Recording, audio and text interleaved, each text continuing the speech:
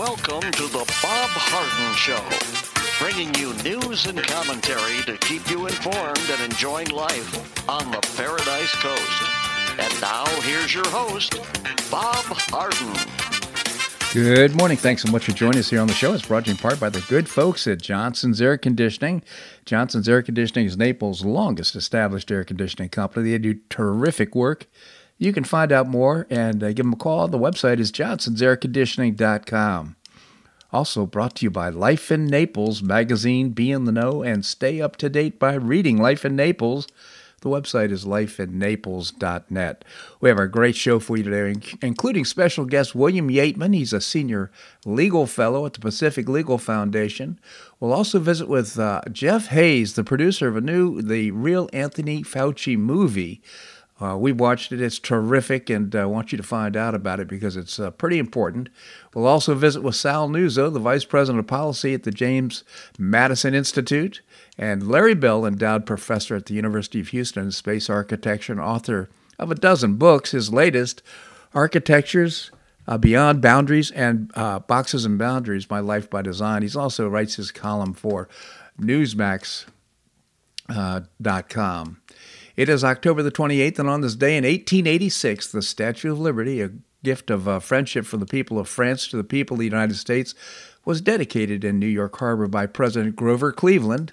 Originally known as Liberty Enlightening the World, the statue was proposed by the French historian Edouard de Lobouillet to commemorate the Franco-American alliance during the American Revolution, designed by French sculptor Frederic Auguste Bartholdi. The 151-foot statue was the form of a woman with an uplifted arm, of course, holding a torch. Its framework of gigantic steel supports was designed by Alexandre Gustave Eiffel, the latter famous for his design of the Eiffel Tower. In February 1877, Congress approved the use of a site of the New York Bedloes Island, which was suggested by Bartholdi. In May 1884, the statue was completed in France, and 3 months later, the Americans laid the cornerstone for its pedestal in New York Harbor. In June 1885, they dismantled the Statue of Liberty, arrived in New York in the New World, enclosed in more than 200 packing cases. Its copper sheets were reassembled, and then the last rivet of the monument was fitted on October the 28th, 1886, during a dedication presided over by President Cleveland and attended by numerous French and American dignitaries. In 1903, a bronze plaque mounted inside the pedestal's lower level was inscribed with "The New Colossus," a sonnet by American poet Ezra Lazarus that welcomed immigrants to the United States with the declaration, "Give me your tired, your poor, your huddled masses yearning to breathe free, the wretched refuse of your teeming shore. Send these, the homeless, the tempest-tossed to me. I lift my lamp beside the golden door." In 1892, Ellis Island, adjacent to Bedloes Island, opened as the chief entry station for immigrants into the United States. And for the next 32 years, more than 12 million immigrants were welcomed in New York Harbor by the sight of Lady Liberty. In 1924, the Statue of Liberty was made a national monument, and in 1956, Bedloes Island was renamed Liberty Island. The statue underwent a major restoration, of course, in the 80s. Think about 12 million immigrants came through Ellis Island, and just in the last 2 years since Biden's been in office, about 5.6 million folks have crossed the southern border, illegal immigrants. A whole nother story. Well, national organizations and donors have abandoned their Democrat candidates in Florida, a sign that they no longer view the state as competitive, a sign of impending Republican landslide. Florida was once a swing state, but now has a Republican stronghold, making it almost impossible for Democrats to steal the votes. As Politico reported, less than 2 weeks before the election, Democrats signaled the key races are slipping away. They point to ominous signs and missed opportunities, including the party's message on abortion rights and gun control that isn't resonating, and a lack of coordination between the campaigns of Val Demings, who is trying to unseat Marco Rubio, and Charlie Crist, who's challenging Governor Ron DeSantis. Good luck, guys. Democrats follow this building narrative and decide not to compete in the Florida 2024 will be one of the most short-sighted decisions of the last 30 years, said Greg Goddard. He's a veteran Florida Democrat fundraiser. Where do we think the pathway is to winning the future president election lies? According to Democrat operatives, consultants and elected officials there's no reason to be optimistic ahead of the midterms. The Democrats' Governors Association spent just $685,000 this election cycle. It gave $14 million to Florida in the past two governors' races. So you can see they cut back on the money spending here in Florida. Big outside donor money is almost completely dried up. New York billionaire Michael Bloomberg contributed only $1.5 million to Democrats this cycle. He vowed $100 million to Florida in 2020. Polling shows that Republicans making headway in Miami-Dade County, which has long served as the blue stronghold. Democrats have collectively raised $29 million in the four non-federal state races. Republicans raised nearly $200 million, almost 10 times the amount. Meanwhile, some Democrats are scrambling to hold on to the last bit of hope about the looming election. Conventional wisdom is that DeSantis and Rubio have this locked up, but it wasn't long ago the conventional wisdom had Joe Biden dead in the Democrat primary and Trump losing to Hillary in double digits. This according to Juan Penalosa, former executive director of the Florida Democrat Party. Anyone who can say that with certainty that they know the election results ahead of time is reading a crystal ball but not a poll, Penalosa said. This is going to come down to turnout, and right now, with more than 800,000 votes cast, Democrats have an edge. Well, it's pretty real wishful thinking there, but irrespective, you can see this Florida slipping away from the Democrats. It's no longer a swing state. This is what this is concluding. And by the way, Herschel Walker is now up 5 points over radical Marxist Raphael Warnock in the Democrat in the Georgia Senate race. And Georgia Brian Kemp is up 10 points over Stacey Abrams in the governor's race. This comes after nonstop attacks on Herschel and the former football great and his former affairs. Marshal Gloria Allred, her voice is so grating, but irrespective, she's come up with some sort of affair 30 years ago with an anonymous person who said that he encouraged her to get an abortion. My goodness. Anyhow, Americans are now concerned about heating their homes, putting gas in their vehicles, and paying for food. Walker's lead is mainly due to his 14-point margin among independent voters. 77% of Georgia Republican voters would vote for Walker, and 81% of Democrats would vote for Warnock. While among voters not affiliated with either party, Walker is in the lead 49% to 35%. In the Georgia gubernatorial race, 51% of likely voters would re-elect Governor Brian Kemp, while 41% would vote for their Democrat challenger, former state representative Stacey Abrams. So good news in Georgia. And then, of course, we've all at this point seen clips and read that somewhat unintelligible transcript from Tuesday night's U.S. Senate debate in Pennsylvania against Mehmet Oz and John Fetterman. Most have seen that Fetterman's campaign a laughable spin, claiming the Democrat did better than expected, while they say that there was delayed captions which Fetterman requested due to auditory processing issues stemming from his stroke. The campaign claimed were filled with errors. But now Oz is calling Fetterman's bluff and making an offer to debate it again in a final dozen days of the midterm campaign with a captioner of Fetterman's choice on his campaign. We're sorry to hear that Fetterman campaign was unhappy with how the closed captioning system that they requested was working on Tuesday, said Brittany Yannick, the Oz campaign's communications director, in a statement Thursday. We're happy to do a second debate anytime and let Fetterman and his campaign choose a closed captioner that they believe is of better quality, Yannick offered. Makes me smile, actually. How can Fetterman refuse? His campaign claims he's delivering a performance that thrilled despite what they claimed was captioning errors. Another debate would surely make Democrats shine, but of course Fetterman spent months sidelined from his campaign while his staff refused debate invitations, and now they're unlikely to do a rerun of Tuesday night's event. So Fetterman, this race is slipping away. Of course, Biden was informed by the Senate majority leader that the race is slipping away in Pennsylvania. So it looks like Dr. Oz is going to be our next United States Senator in Pennsylvania. Just how badly did unelected Democrat Governor Kathy Hochul's debate with Republican Congressman Lee Zeldin go? Well, badly enough that she's been avoiding the press corps like the plague ever since. She quickly and quietly disappeared following the debate, where she actually laughed and wondered aloud why Zeldin was so focused on the state's rapidly rising crime rates. The following day, Hochul showed up in the Senior Citizens Center in Times Plaza, where she individually spoke with a dozen residents over lunch. Reporters were directed to the lobby of the building for a press gaggle by the governor's spokeswoman, but they waited in vain as Hochul was bustled out the back door. Reporters running outside to catch her only managed to get a glimpse of her SUV as it sped away. She used the old bait and switch to avoid having post-debate questions from the city's press corps.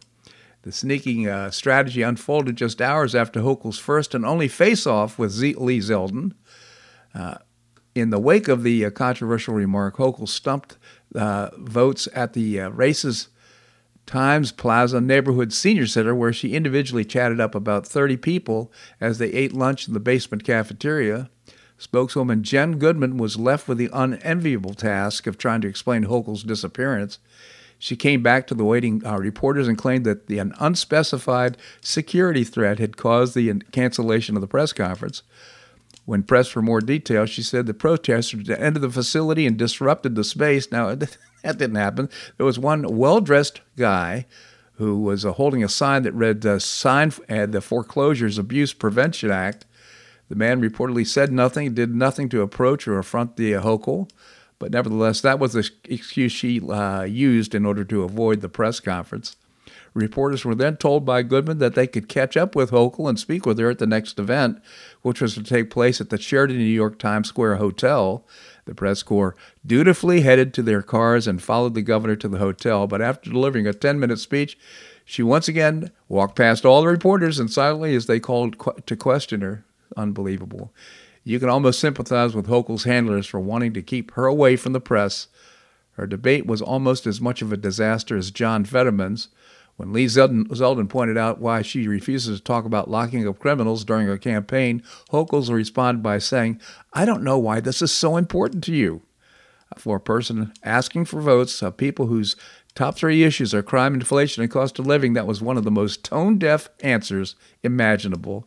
But perhaps she truly doesn't understand either that she doesn't know that she's done nothing to curb the escalating crime, or she simply just doesn't care and doesn't have an answer to give. Her refusal to take any questions or address the concern of the voters may already be coming back to haunt her. Of course, Arizona cowardly Democrat Katie Hobbs ran away from every opportunity to debate Kari Lake, and now Hobbs is trailing in double digits. And this week we saw our first poll where Kathy Hochul was narrowly trailing Lee Zeldin, and the state's Democrat maintained 2-1 registration advantage. Will indeed live to see interesting times. Lee Zeldin, in my opinion, is going to pull away from Hochul and win this race. This segment of the show brought to you by the good folks at Johnson's Air Conditioning, Naples' longest established air conditioning company. Visit the website johnsonsairconditioning.com. Also brought to you by Life in Naples magazine. Be in the know and stay up to date by reading Life in Naples. The website is lifeinnaples.net. Coming up, I'm going to visit with William Yeatman. That and more right here on The Bob Harden Show on the Bob Harden Broadcasting Network.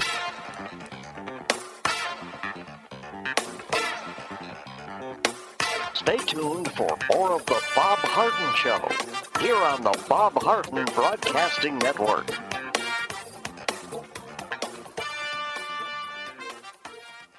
I'm Bob Harden, the host of The Bob Harden Show. One of my favorites for breakfast or lunch is Lulabee's Diner, providing great service, fabulous food, and a rockin' good time. Lulabee's Diner is a throwback to the 60s, complete with great music and a fabulous 60s decor. What I like best is a blend of great food, great value, and terrific service. Most of the friendly waitstaff has been part of Lulabee's for years. I enjoy the great choices for breakfast and lunch, and you'll find the menu has everything and anything to satisfy your taste. Lulabee's offers catering, party platters, lunch boxes, and more. Lulabee's Diner will quickly become one of your favorites for breakfast or lunch. No reservations are needed. Check out the website at lulabees.com and stop by Lulabee's Diner, open from 8 a.m. until 2 p.m. 7 days a week. Lulabee's Diner in the Green Tree Shopping Center at the corner of Immokalee and Airport Pulling Roads. Stop by Lulabee's Diner for fabulous food and for a forever cool rockin' good time.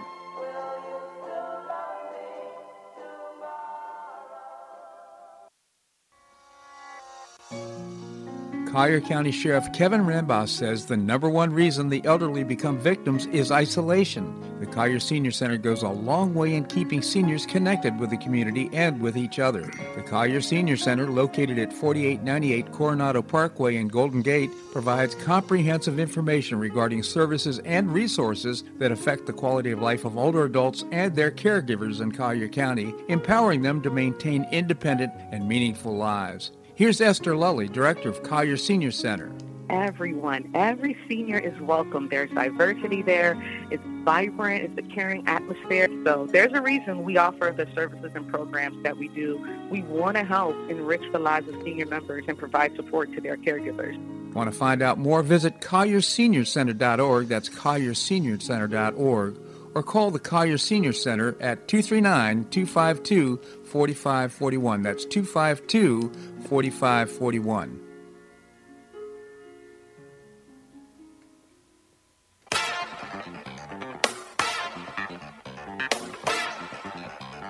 Welcome back to the Bob Harden Show. And now here's your host, Bob Harden. Thanks so much for joining us here on the show. It's brought to you in part by Choice Social. Choice Social is a new, refreshing social networking platform, and you can find out more and download the app by visiting the website Choice Social US. Coming up, we're going to be visiting with Jeff Hayes, producer of the Real Anthony Fauci movie. Right now we have with us William Yateman, Senior Legal Fellow at the Pacific Legal Foundation. William, thank you so much for joining us here on the show. Thank you so much for having me on, Bob. Always a pleasure. Tell us about the Pacific Legal Foundation. You bet. So we're a nonprofit legal organization located across the country, and we defend Americans from government overreach and abuse. Terrific organization. What's the website? We're here at pacificlegal.org. pacificlegal.org. So, William, let's talk about what's going on Capitol Hill, and we've got the midterms coming up. The president's making his last closing pitch. How's it going?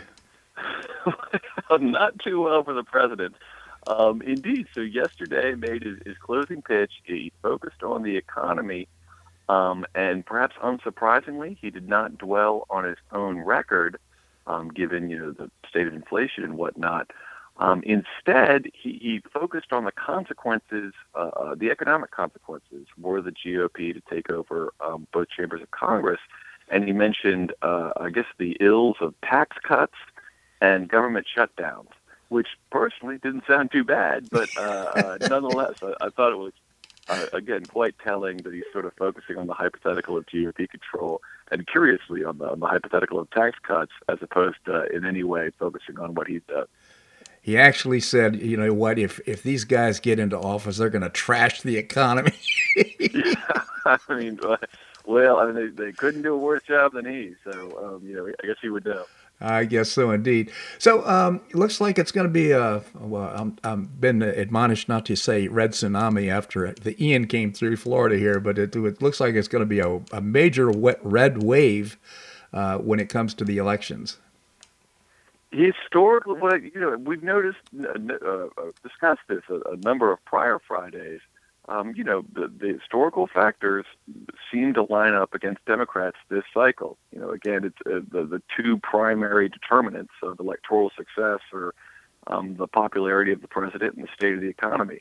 And on both counts, the Democrats aren't doing too well. President Biden isn't doing too well. So it is a red wave.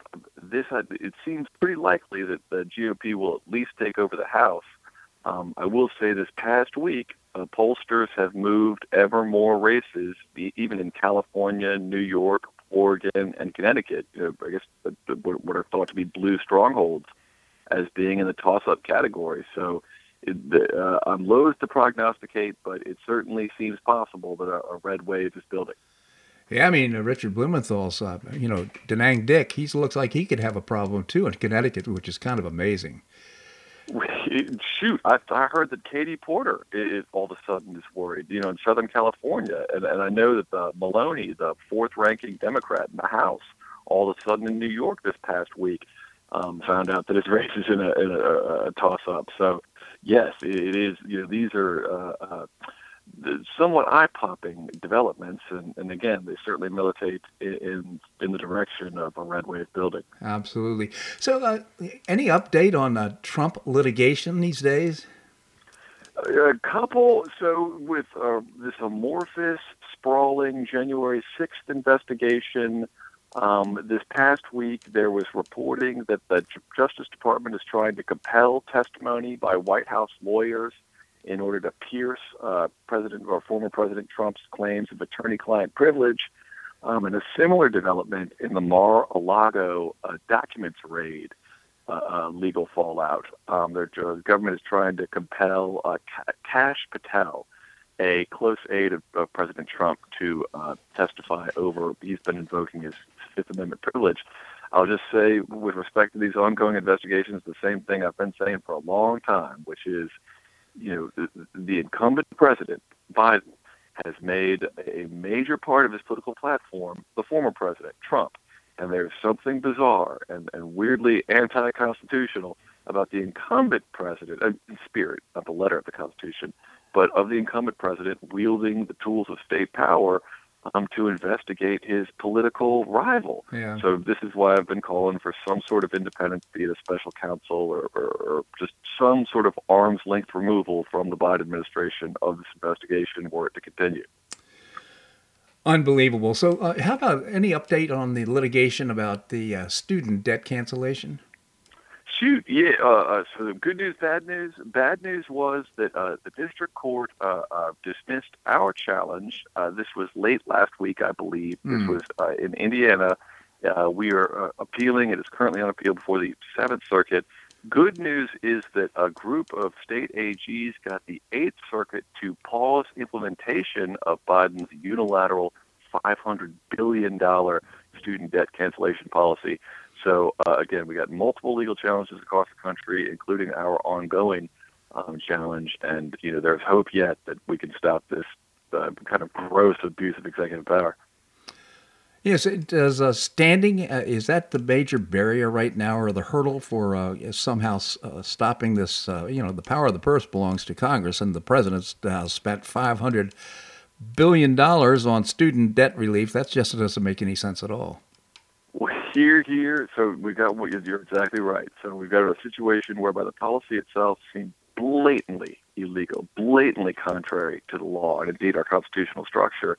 But it's just a matter of getting in court. Like this, standing requires that a plaintiff demonstrate a concrete injury, and because this is a benefit, if you will, it's only the taxpayer writ large that is affected. Standing is an issue. However, there are many promising avenues, ours included, and the battle is not lost yet. All right. William Yeatman, again, Senior Legal Fellow at the Pacific Legal Foundation. PacificLegal.org being the website. I hope you'll check it out. William, always appreciate your commentary here on the show. Thank you so much for joining us. Thank you so much for having me on, Bob. My pleasure indeed. All right, coming up, we're going to visit with Jeff Hayes. He's the producer of the Real Anthony Fauci movie. That and more right here on The Bob Harden Show on the Bob Harden Broadcasting Network.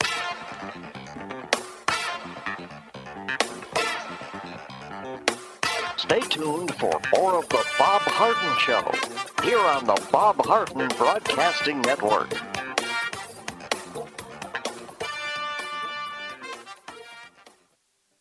Do you have questions about your retirement? Ameriprise Private Wealth Advisor Jason Nardella with Nardella Financial Group, a private wealth advisory practice of Ameriprise Financial Services, LLC, can help. With the exclusive Confident Retirement approach, you'll work together to develop a retirement roadmap to get you where you want to go. Call Nardella Financial Group today at 239-325-1041. That's 239-325-1041. Office is located at 9015 Stratistel Court, Suite 103, Naples, Florida. The Confident Retirement approach is not a guarantee of future financial results. Investment advisory products and services are made available through Ameriprise Financial Services, LLC, a registered investment advisor.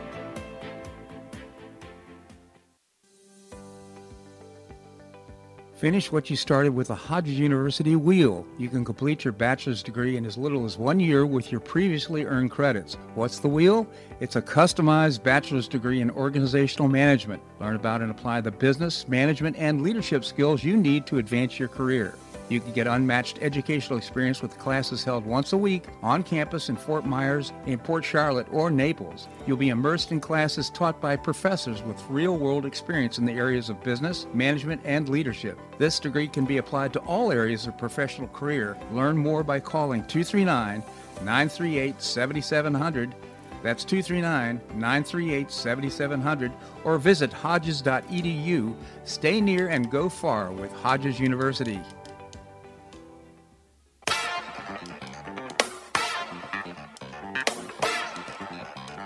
Welcome back to the Bob Harden Show. And now here's your host, Bob Harden. Thanks so much for joining us here on the show. It's brought to you in part by the Foundation for Government Accountability. I proudly serve on their board, and they do a number of things, including creating policies and programs to get able-bodied folks off of welfare and back to work. It's a moral imperative, and you can find out more by visiting the website, thefga.org. Coming up, going to be visiting with Professor Larry Bell, endowed professor at the University of Houston in space architecture. Hey, two people familiar with the deal say that Elon Musk is in control of Twitter and has ousted the CEO, the chief financial officer, and the company's chief lawyer. The people would say if the paperwork for the deal was completed, or originally valued at $44 billion, had been signed, or if the deal has been closed. But they did say that Musk is in charge of the social media platform and has fired these individuals. Neither person wanted to be identified because of the sensitive nature of the deal. The departures come just hours before a deadline set by the Delaware judge to finalize the deal on Friday. She threatened to schedule a trial if no agreement was reached, but Musk had been signaling that the deal is going to go through. He strolled into the company's San Francisco headquarters Wednesday carrying a porcelain sink, changed his Twitter profile to Chief Twit, and tweeted, "Entering Twitter HQ, let that sink in," carrying the sink, of course. Interesting individual. Well, although they came quickly, the major personnel moves have been widely expected and almost certainly are the first of many major changes the mercurial Tesla CEO will make. Musk's changes will be aimed at increasing Twitter's subscriber base and revenue. In his first big move earlier on Thursday, Musk tried to soothe leery Twitter advertisers, saying that he is buying the platform to help humanity and doesn't want to become a free-for-all hellscape. The message appeared to be aimed at addressing concerns about advertisers, Twitter's chief source of revenue, that Musk plans to promote free speech by cutting back on moderating content and will open the floodgates to get more online toxicity and drive away users. Well, the reason I acquired Twitter is because it is important to the future of civilization to have a common digital town square where a wide range of beliefs can be debated in a healthy manner without resorting to violence. Musk wrote an uncharacteristically long message for a Tesla CEO who typically projects his thoughts in one-line tweets. So he owns Twitter now, and he's trying to manage several balls in the air here. His revenue stream is coming from advertising. He may want to change that. He might want to go to subscriptions or perhaps moderate the arrangement with the public. But nevertheless, the whole notion is to create free speech. Now, how that leads necessarily to people behaving badly, I don't know. But there will be guidelines. Apparently, there'll be some way to prevent people from creating violent behavior or insinuations on Twitter. Wonder if he's going to let Trump come back. I think he probably will. He'll probably invite all the people that have been kicked off Twitter, but also probably now announce some sort of admonitions about future behavior and how to behave on Twitter. So interesting. He owns Twitter now. Right now, we couldn't control necessarily how Twitter was being run and get some guidelines before this change, but it seems like the richest man in the world now is going to create some changes that are badly needed in the social square. Well, the University of Florida's Faculty Senate approved a no-confidence vote Thursday on the selection process that led to U.S. Senator Ben Sasse being named as the sole finalist to be the next UF president, University of Florida. The Senate held an emergency meeting on the resolution, which focused on a search committee's decision to name him as the only finalist for the job. Senators voted 72-16 to pass the measure after some criticized the search process, as well as past statements made by SAS on issues such as LGBTQ rights. Brianne Garbus, a faculty Senate member who drafted the motion, said the problem isn't that SAS was selected, it was that the way in which the name was, he ended up as being the only finalist. The process is the biggest problem that we have here because we don't know who the other candidates were, said the Senate representative. We don't know anything about them, and we have no input into this and no say as it is in faculty as a whole, Garbus said. The University of Florida Board of Trustees is scheduled to consider SAS for the position on Tuesday. The Nebraska Republican is currently serving his second term in the Senate and was previously president of Midland University, a 1,400-student Lutheran school in Nebraska. So we'll see how this all turns out. It could be just a minor dust-up, a tempest in a teapot. But it leads me to wonder if perhaps SAS might not end up getting the job as the president of the University of Florida. Well, CDC Director Rochelle Walensky and the globalist elites say the vaccine would stop transmission. It didn't. They said the vaccine could quit wearing a mask. Vaccinated could quit wearing a mask, and of course they couldn't. They said the vaccinated would not get sick. They did. And they said the vaccinated were not going to die. That was another lie. On Saturday, Dr. Rochelle Walensky tested positive for COVID-19 just 1 month after she celebrated receiving her booster shot. The president also got his booster shot recently as well. Of course, he'd had a couple of episodes. I think all the evidence is showing that there is it's not a prophylactic. These vaccines don't prevent you from getting COVID. In fact, it makes me wonder if perhaps it doesn't enhance your chance of getting COVID. And it certainly doesn't permit or prohibit transmission of the disease. Why are we even giving this stuff? Why are we giving these vaccines anyhow? Doesn't make sense. Well, it perhaps makes financial sense to lobbyists and to big tech and big pharma. You may be aware that Democrat Representative Cori Bush tended to make a lot of noise in Congress, but her memoir isn't making such noise at retail. Her memoir, The Forerunner, A Story of Pain and Perseverance in America.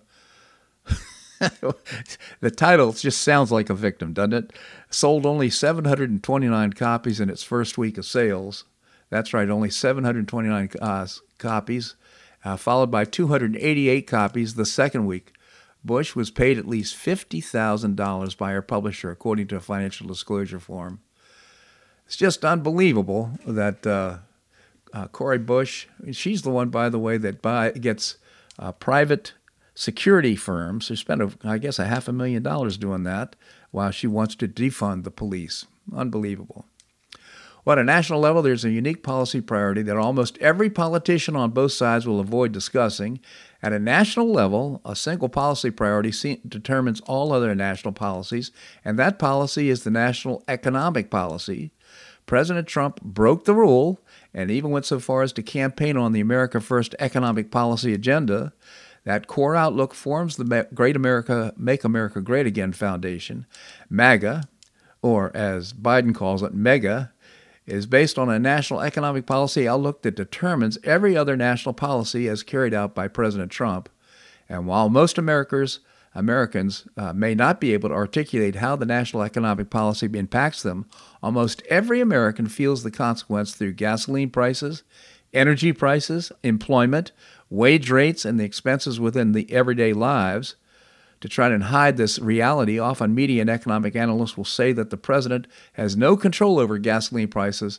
However, this is unequivocally false. Yes, it's true, the oil prices are determined by the global market for the product, the supply and demand. However, the energy policy of the president determines the domestic investment in natural resource development and extraction by oil companies. The regulatory policy determines the expansion or lack therein of oil and gasoline refinery and capacity. So yes, it's ultimately the U.S. president who determines gasoline prices indirectly through the energy and regulatory policy. And I think that's fairly obvious. If this were not the case, then gasoline would cost nearly the same in almost every nation. It doesn't. Right now, gasoline in Mexico is almost $1 less than gasoline in the United States.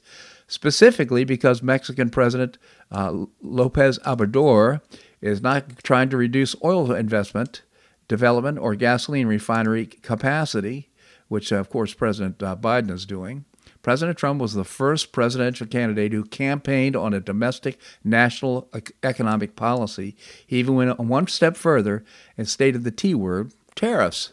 After the Commerce Department holds tools to support a national economy, this tool is another aspect of national economics that most politicians avoid discussing because the toolbox is counter to the interests of Wall Street, multinational corporations, and hedge fund managers.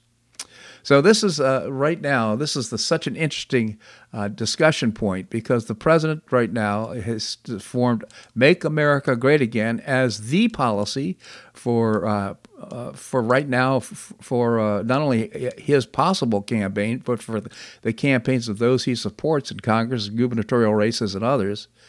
Point being is that all Americans right now and supporters of President Trump want to get back what he started, and we want to see the economy grow, get strong. We want to be strong internationally. We want a strong economy. We want energy prices to stop. President Biden is not the solution to that problem. Of course, President Trump did it before, and he can do it again. All right, coming up, we're going to have more here on The Bob Harden Show on the Bob Harden Broadcasting Network.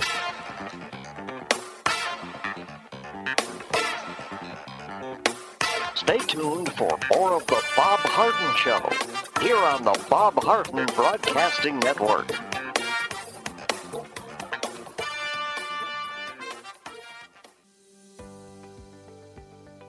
Finish what you started with the Hodges University Wheel. You can complete your bachelor's degree in as little as 1 year with your previously earned credits. What's the Wheel?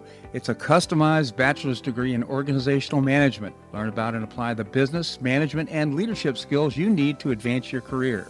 You can get unmatched educational experience with classes held once a week on campus in Fort Myers, in Port Charlotte, or Naples. You'll be immersed in classes taught by professors with real-world experience in the areas of business, management, and leadership. This degree can be applied to all areas of professional career. Learn more by calling 239-938-7700. That's 239-938-7700, or visit hodges.edu. Stay near and go far with Hodges University.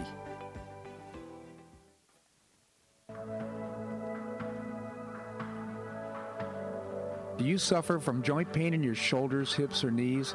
I was suffering from debilitating pain in my knees. On a referral, I saw Dr. George Markovich with the Institute for Orthopedic Surgery and Sports Medicine. He successfully treated my symptoms and pain for several months. Finally, having exhausted all alternatives for pain management, Dr. Markovich and I agreed that surgery was my best alternative. Dr. Markovich replaced both of my knees in 2006, and I now have full range of motion in both knees, and I have no pain. I now play golf and exercise free of debilitating pain in my knees. Don't suffer needlessly with joint pain. Call orthopedic surgeon Dr. George Markovich with the Institute for Orthopedic Surgery and Sports Medicine at 482-5399. That's 482-5399. He did a great job for me, and he'll help you too.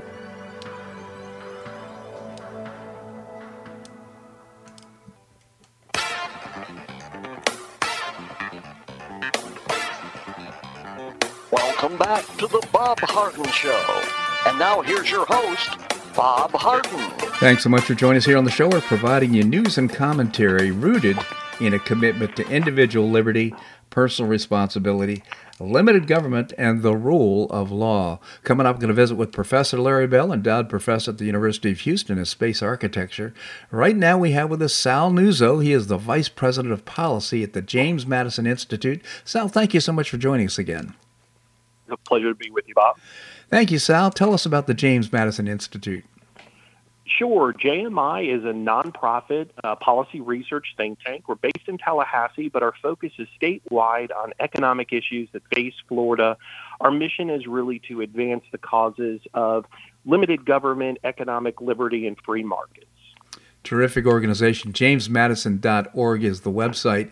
And Sal, in the past, I didn't check this year for some reason, but usually you have commentary, nonpartisan commentary on issues coming up in the election. We've got a couple things on the ballot. Do you still do that? Yeah, absolutely. We've got an amendment guide right on our homepage, jamesmadison.org, as you mentioned. There are 3 constitutional amendments on the ballot this year. 2 of them have to deal with property taxes, and 1 has to deal with the Constitution Revision Commission, which meets every 20 years. But the ballot initiative on it is actually to abolish it. You can get all of the information, pros and cons, and analysis at our website on that. Strongly encourage you to do that. Make an informed decision on these ballot issues. Pretty important. So here we have the Hurricane Ian. Certainly we had on the Paradise Coast a lot of damage, and it just exacerbates the issues around insurance reform and affordable housing. I was hoping we could talk about that today on the show. So where do we stand with regard to property insurance reform? Well, Florida's property insurance market was already in kind of a crisis, which was, kind of more than a decade in the making, even before Ian. Ian's damages are estimated in the tens of billions. It could be up to $70 billion at the end of kind of the assessment of it all. And that's just kind of shined more of a light on the public on the need to address the root causes of what's facing Florida's property insurance market, which at the end of the day comes down to frivolous litigation and fraudulent torts in the property insurance system. And so there are things that the governor is calling for in another special sessions, probably in the first couple of weeks of December. And we're really kind of optimistic that post-election we'll begin to take this head on. Well, that's good news. I'm imagining that the lobby group for the trial attorneys is pretty strong. So they always have been. And that's been part of the challenge with addressing root causes. The legislature's been really good over the years to address some of the symptoms, but in the end, it turns into a game kind of like whack-a-mole. You address one of them, and then another one pops up somewhere else. So 15, 20 years ago, we were talking about sinkholes and driveways, and then it was auto glass, and then it was water damage. Now it's roof repairs. And so at the core of this, though, is fraudulent and frivolous torts that's just going to have to be dealt with. So I guess the rating of insurance companies in Florida has been diminished or was being diminished. Can you comment on that? Is that a concern? Yes, it's very much a concern. Not necessarily the ratings, because all states use some kind of a rating system for their insurance companies, but the fact that Florida's have been kind of downgraded, and we've had, I want to say at one point in the year, 7 or 8 that were forced to, because of a downgrade, stop taking on new policies or leave the state. You had one insurer that announced that they were going to have to leave the state the day before Hurricane Ian hit. And what this does is it pushes more and more of the homeowners' policies into what's called Citizens Property Insurance Corp., which is the state-run insurer of last resort. Now, the reason that that's a concern is because at the end of the day, Florida's taxpayers foot the bill for all of the damages and the kind of shoring up of Citizens Insurance Corp. When they can't levy or they can't get enough of their reserves out. Big concern. So we'll just hope this is addressed in this upcoming legislative session. But I think I heard you say that there are solutions being formulated right now that should be positive in the next legislative session. Yeah, there are a number of different things on the tort side that would get at the root cause. Florida has one of the worst litigation environments. I think it was 46th or 47th worst. One of the things that drives that is this idea of bad faith negotiation and one-way attorney fees. And so because of Florida's one-way attorney fee statute, which means that in the vast majority of the cases, the attorney's fees are being paid by the insurance company to the attorney of the policyholder or the contractor. At the end of the day, you have tens of thousands of nuisance settlements being put forth by insurance companies because they cannot afford the costly litigation that results. And in the end of it, every one of Florida's policyholders, whether you're on the coast or not, and what you don't realize, or most don't realize, is that in Florida, even in the most central part of the state, you're never more than 90 miles from a beach. Yeah. That kind of creates this system where trial attorneys have been able to leverage it and cause the kind of challenges and crisis that the insurance market has faced over the last several years. So interesting. Sal, before I let you go, I do want to get some comments. Affordable housing. Right now, FEMA now has approved to bring in some mobile homes and things to help the homeless post-Ian, but there needs to be permanent solutions as well. Any thoughts? Yeah, absolutely. Florida's housing issues and housing challenges are not germane to the state. They're germane to any state like ours where people are migrating in. Yeah. And it's a basic economics issue that's resulted. We've had several years of, hundreds of thousands of new residents moving in, 1,000 additional people a day. What that creates is a supply and demand problem. Yeah. And the key to solving this is not in rent control. It's not in price control or forcing developers to only charge a certain amount. It's to ease regulations and get more homes built. And that involves local communities working with the state to ensure that we're able to get affordable housing built. It's not an overnight solution, despite what any leftist member of the Florida legislature would like you to think.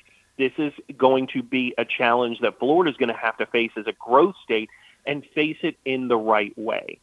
So do you see proposed legislation coming up in the next session that can address this? There's going to be a couple of things that I would look to. I would look for the state to figure out how to work with local communities to make zoning, impact fees, and permitting streamlines more consistent statewide from county to county. When you have a system like we do, which is a patchwork with so many different municipalities, developers are having to kind of work into the price of their homes the cost for permitting and zoning and impact fees and all of that. I would love to see the legislature work with local governments on kind of making that more consistent from county to county or major metropolitan area to major metropolitan area. Sal Nuzzo, again, Vice President of Policy for the James Madison Institute. JamesMadison.org is the website. I hope you check it out. Sal, I always appreciate your commentary here on the show. Thank you so much for joining us. Anytime, Bob. Thank you so much. All right, coming up, Larry Bell, endowed professor at the University of Houston in space architecture and author of many books. He also writes his column for Newsmax.com. It's called On Point. That and more right here on The Bob Harden Show on the Bob Harden Broadcasting Network.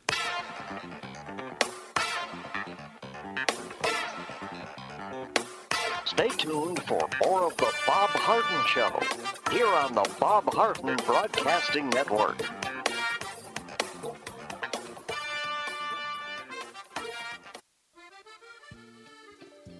Blue Provence is one of only 97 restaurants worldwide to receive Wine Spectator's prestigious Grand Award, and they've received it for the 8th consecutive year. Blue Provence restaurant is temporarily closed for renovations due to damage from Hurricane Ian, and they look forward to serving you again in the near future. In the meantime, you can enjoy their Grand Award-winning wine list with unbeatable prices on more than 2,500 wines by visiting Blue Provence Fine Wines at 1234 8th Street South, Monday through Saturday between 9 a.m. and 3 p.m. Check out the vast wine selection by visiting Blue Provence on Facebook or visit the easy-to-browse website BlueProvenceFineWines.com. Visit BlueProvenceFineWines.com, or if you need help, you can call Jacques directly at 239-821-6772. Do you have questions about your retirement? Ameriprise Private Wealth Advisor Jason Nardella with Nardella Financial Group, a private wealth advisory practice of Ameriprise Financial Services, LLC, can help. With the exclusive Confident Retirement Approach, you'll work together to develop a retirement roadmap to get you where you want to go. Call Nardella Financial Group today at 239-325-1041. That's 239-325-1041. Office is located at 9015 Stratosdale Court, Suite 103, Naples, Florida. The Confident Retirement Approach is not a guarantee of future financial results. Investment advisory products and services are made available through Ameriprise Financial Services, LLC, a registered investment advisor.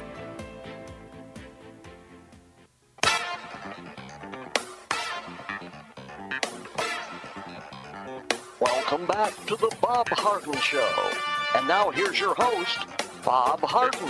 Thanks so much for joining us here on the show. It's brought to you in part by Gulf Shore Playhouse, building a 44,000 square foot performing arts center in downtown Naples.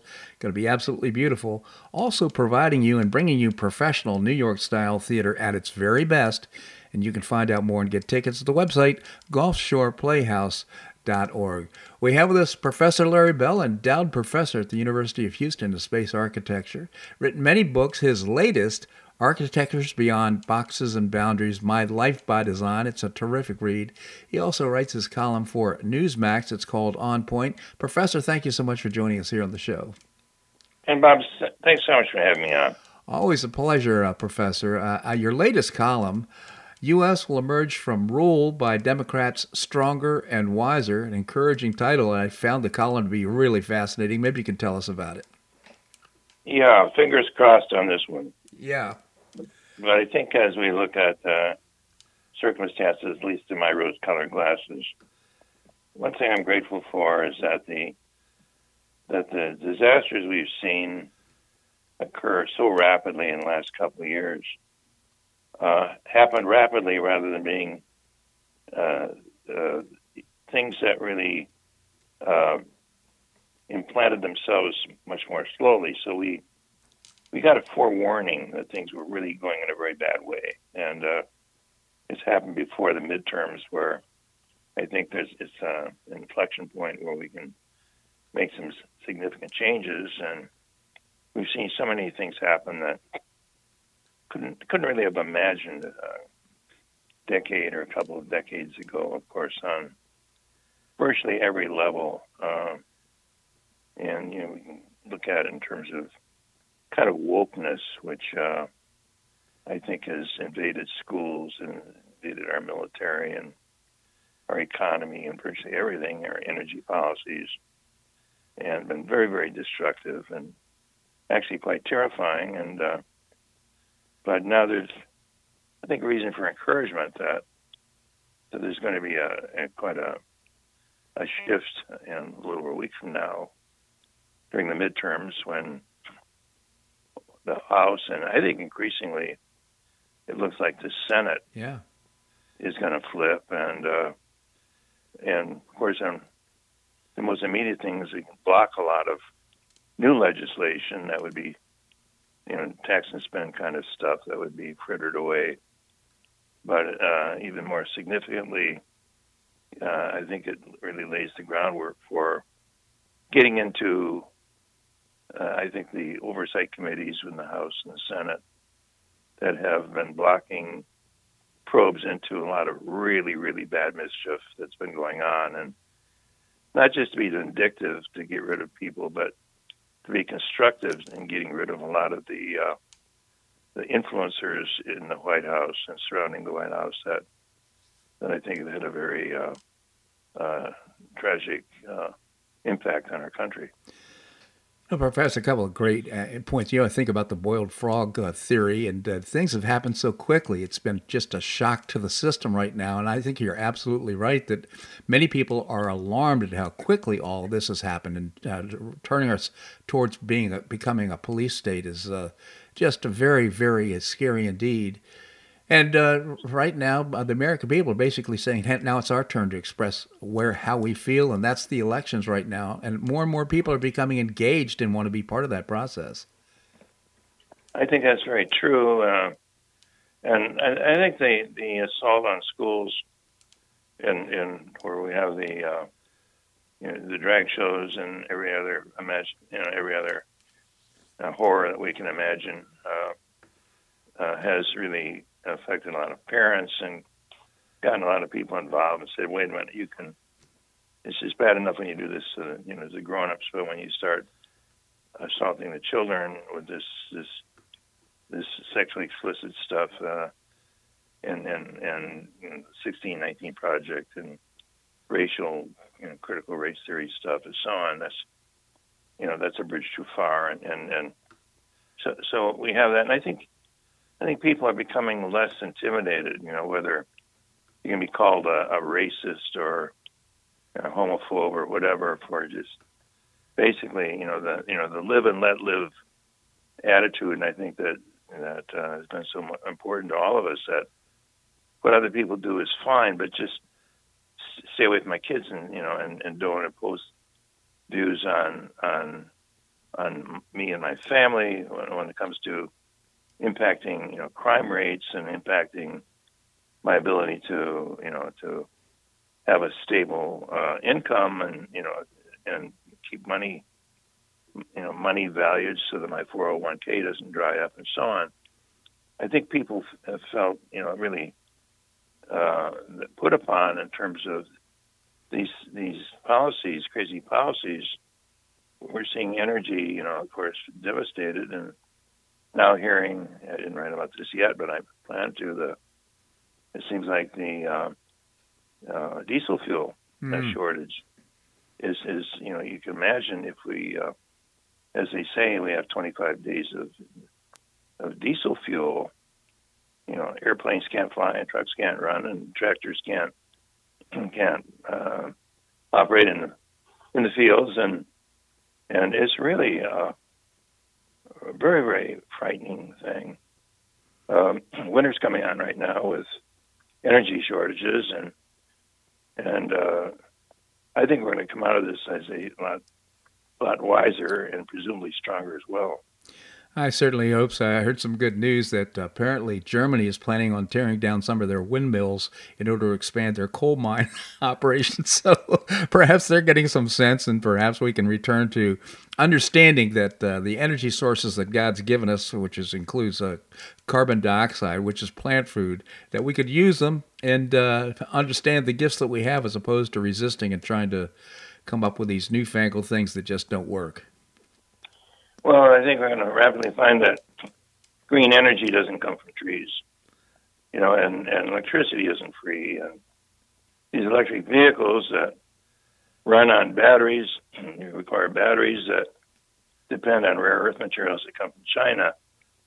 Maybe that's not such a great idea in terms of imagining that's free energy. It's going to be anything but free when, people are going to realize this winter, maybe perhaps the hard way, and they're certainly going to find out in Europe and in New England and other places that, this energy stuff is pretty important when you want to power up your laptop and keep your cat from freezing. A final point, I just want to let our listeners know that you also focused on the rule of law. We just, right now, we're not seeing people punished for stealing less than $1,000 of stuff from stores and so forth.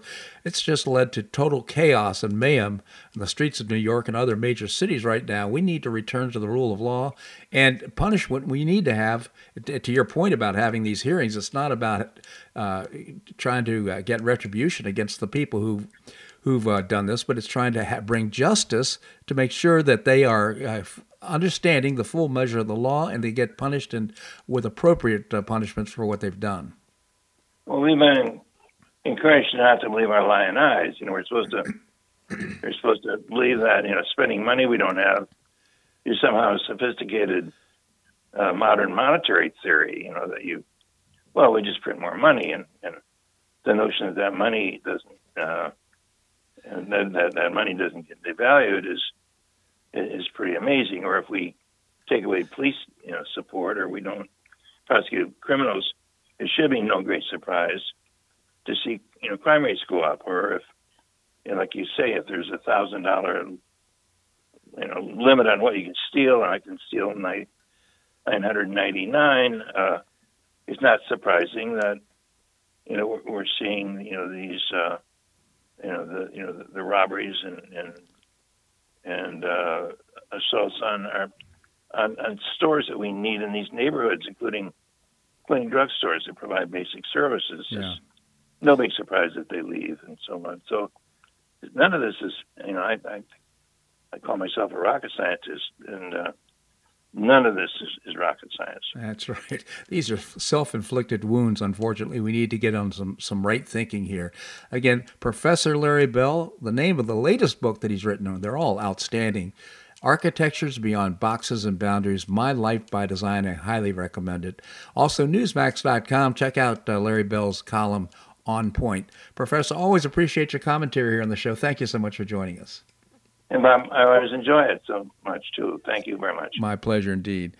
Well, that's a wrap here in today's show. I hope you enjoyed it. I certainly did. We've got some great guests for on Monday, including Mark Schulman, the founder and publisher of HistoryCentral.com. And James McTagg, author and former Barron's Washington Bureau Chief, will be with us as well.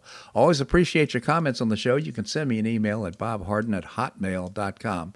Hey, and if you enjoyed the show, tell your friends. That's one of the ways we build our audience, support our advertisers, and we couldn't do this show without their support. I hope you make it a great day and weekend on the Paradise Coast or wherever you are. Namaste.